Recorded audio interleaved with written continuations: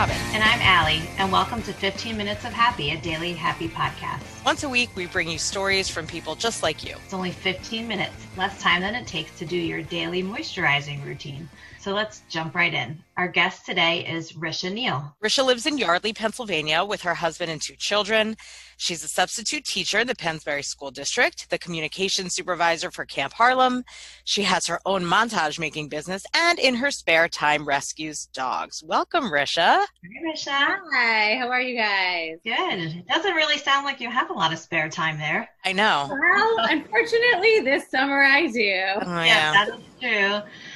Well, give us your elevator pitch as to who you are, what you are, and how you're feeling during this weird and crazy time in our lives. All right, well, as you said, I'm a mom of 2. I have a middle schooler and a high schooler. So like everyone else, it's been, new challenges during this time. A lot of, first good, a lot of nice family time. And now we're ready to all be in separate bedrooms for a while. Corona's had its moment. We'll put it that way. I've been spending a lot of time hiding in my bedroom, like most days. Yes, I have to hide in here. Yeah, nap time in our house is kind of code for everybody leave mommy alone or it's not going to be pretty. Oh, I like that. Yeah, so I'm a substitute teacher. I taught in Philly for 8 years, so after 12 years of being home. And yes, normally during the summer, I would be spending my summers away at overnight camp like thousands of children across America. And the staff is just as sad as the children, I can tell you guys that. But, having a good summer playing with puppies.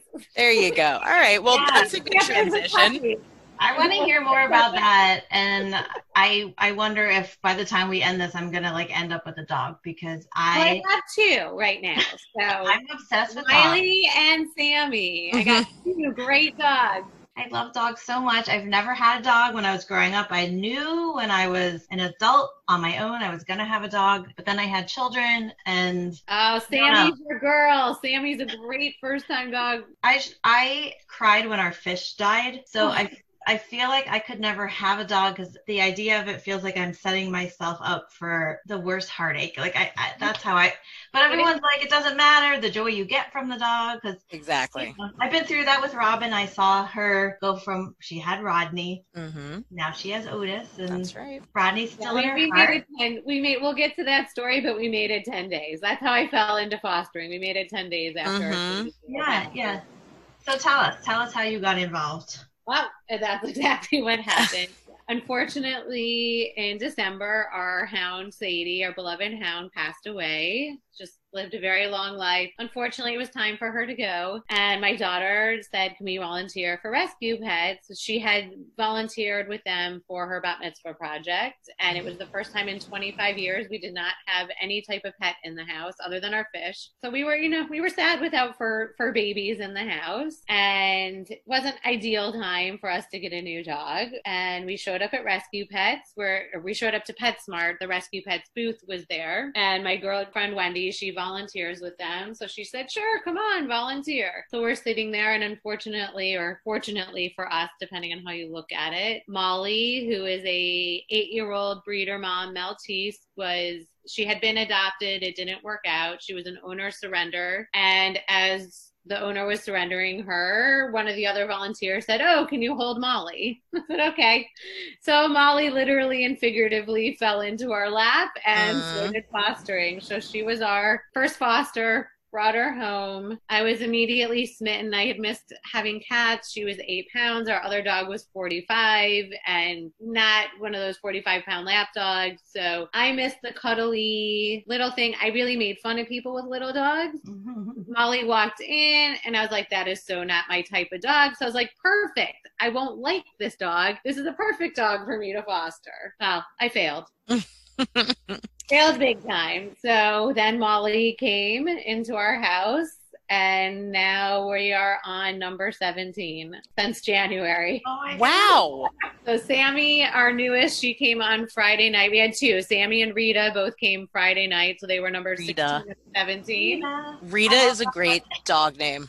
They were all 3. There was another one, Rose. She's with another foster. They were all Beagle breeder moms for track and field Beagles. So they're a little bit bigger, a little different body shape than what we think, what most of us think of as a Beagle. Mm-hmm. Who are you stroking over there? I feel like I keep seeing you petting Oh, something. me? Oh, this is Wiley. Let me see. I need to see. Yeah, Hello. sorry, this is Wiley. You're right. Wiley's sitting right next to me. So We're looking at a Wiley very is up cute for dog. adoption. Wiley is a Chihuahua Pomeranian mix. Oh my He God. is So 6 cute. years old. He is adorable. He was a stray, so he's rolling on his belly to get belly rubs right now. Oh, He baby. was a stray, so he is skittish. Mhm. He would do really great adult only. He's okay with my kids, not, I don't know. He's got the Napoleon complex. Just like a lot of little dogs, they're kind of better with older children or adults. He would do fantastic being an only dog because he just wants your attention 24/7. But he's very, very sweet. So let me ask you about fostering. I feel like if I fostered a dog, I would fail every time and I would have 50 dogs in my house. How do you do that? How do you bring this dog into your home and then say bye-bye? Like, I loved you for a minute. How does that work? Well, I think you look at it as it's my job, and it's my job is to find them a home. So I think of it with that mindset that I'm successful not when I keep them, but I'm successful when I find a home for them. Right. Okay. And a few have gone to my friends, which makes it easier. I'm not gonna lie.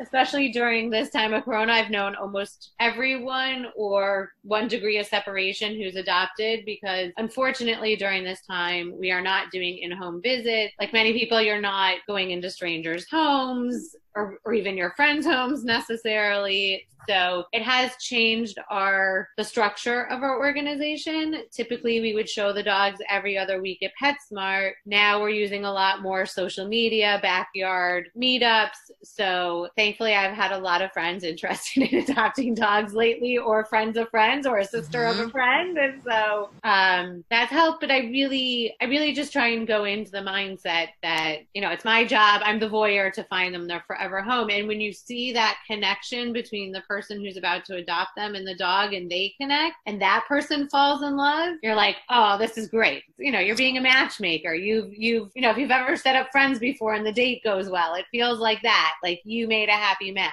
So instead of feeling, like upset or sad, I'm happy for them. And there's always a new dog waiting to be fostered. Right. So we usually don't go that long without another dog. And I think the sooner you find their home, the less attached you get. Right. So we have to. So we did sail a second time with George. This is, so Allie can see, Robin got to meet George. This is George.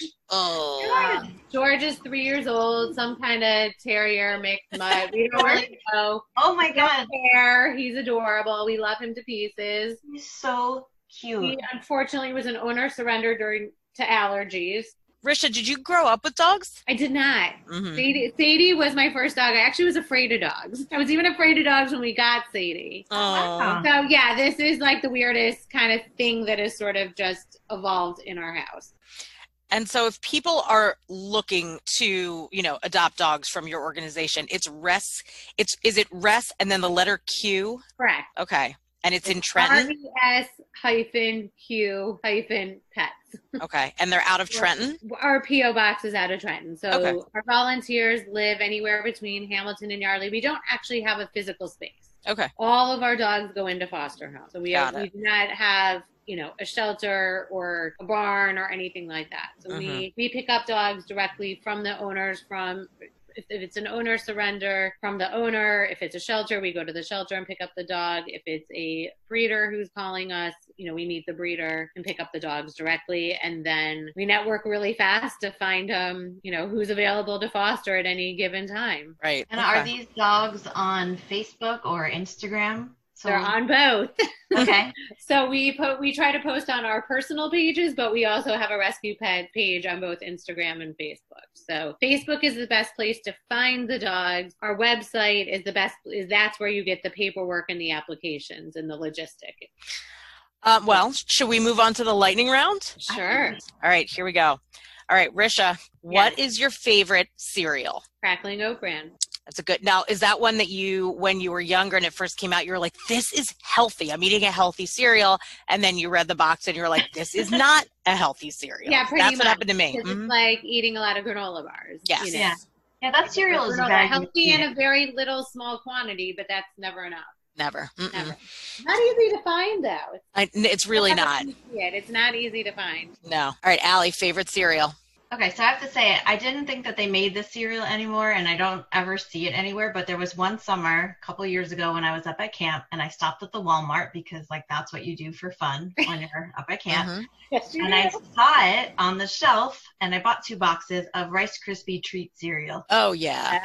So good. So definitely not healthy. I wasn't misled. I understood what I was eating, but that is so good. I never see it anywhere anymore, though. No, I feel like that was like a one and done. Wow. Yeah, that was like a fad cereal. I And know. in the Poconos at Walmart, they Right. still have them. Noted for the next time I'm up there.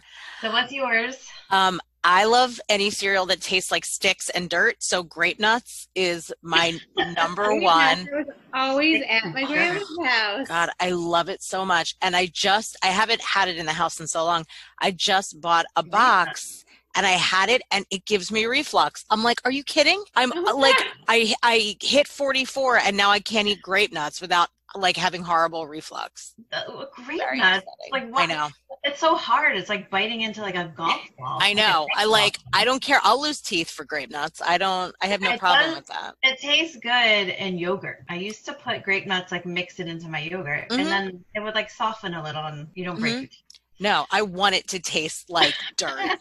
So What's good. wrong with you? I don't know. I mean, I also give me Captain Crunch all day long, but then I suck on Captain Crunch and it like ruins my, I don't know. It like, you get like the things in the yes, it like little cuts. slices your mouth open, but Suck like, on your Captain Crunch. I'm sorry. All right, moving along. All right, Risha, what was your favorite cartoon growing up? Hubert. Oh my God. I forgot about Hubert. That was a good one. That's a good one. Pac-Man and all the video game, when the video game cartoon phase came out. Yes. I forgot I about always that. had a thing for Cubert. I had a watch that you could play Cubert on. Oh my God.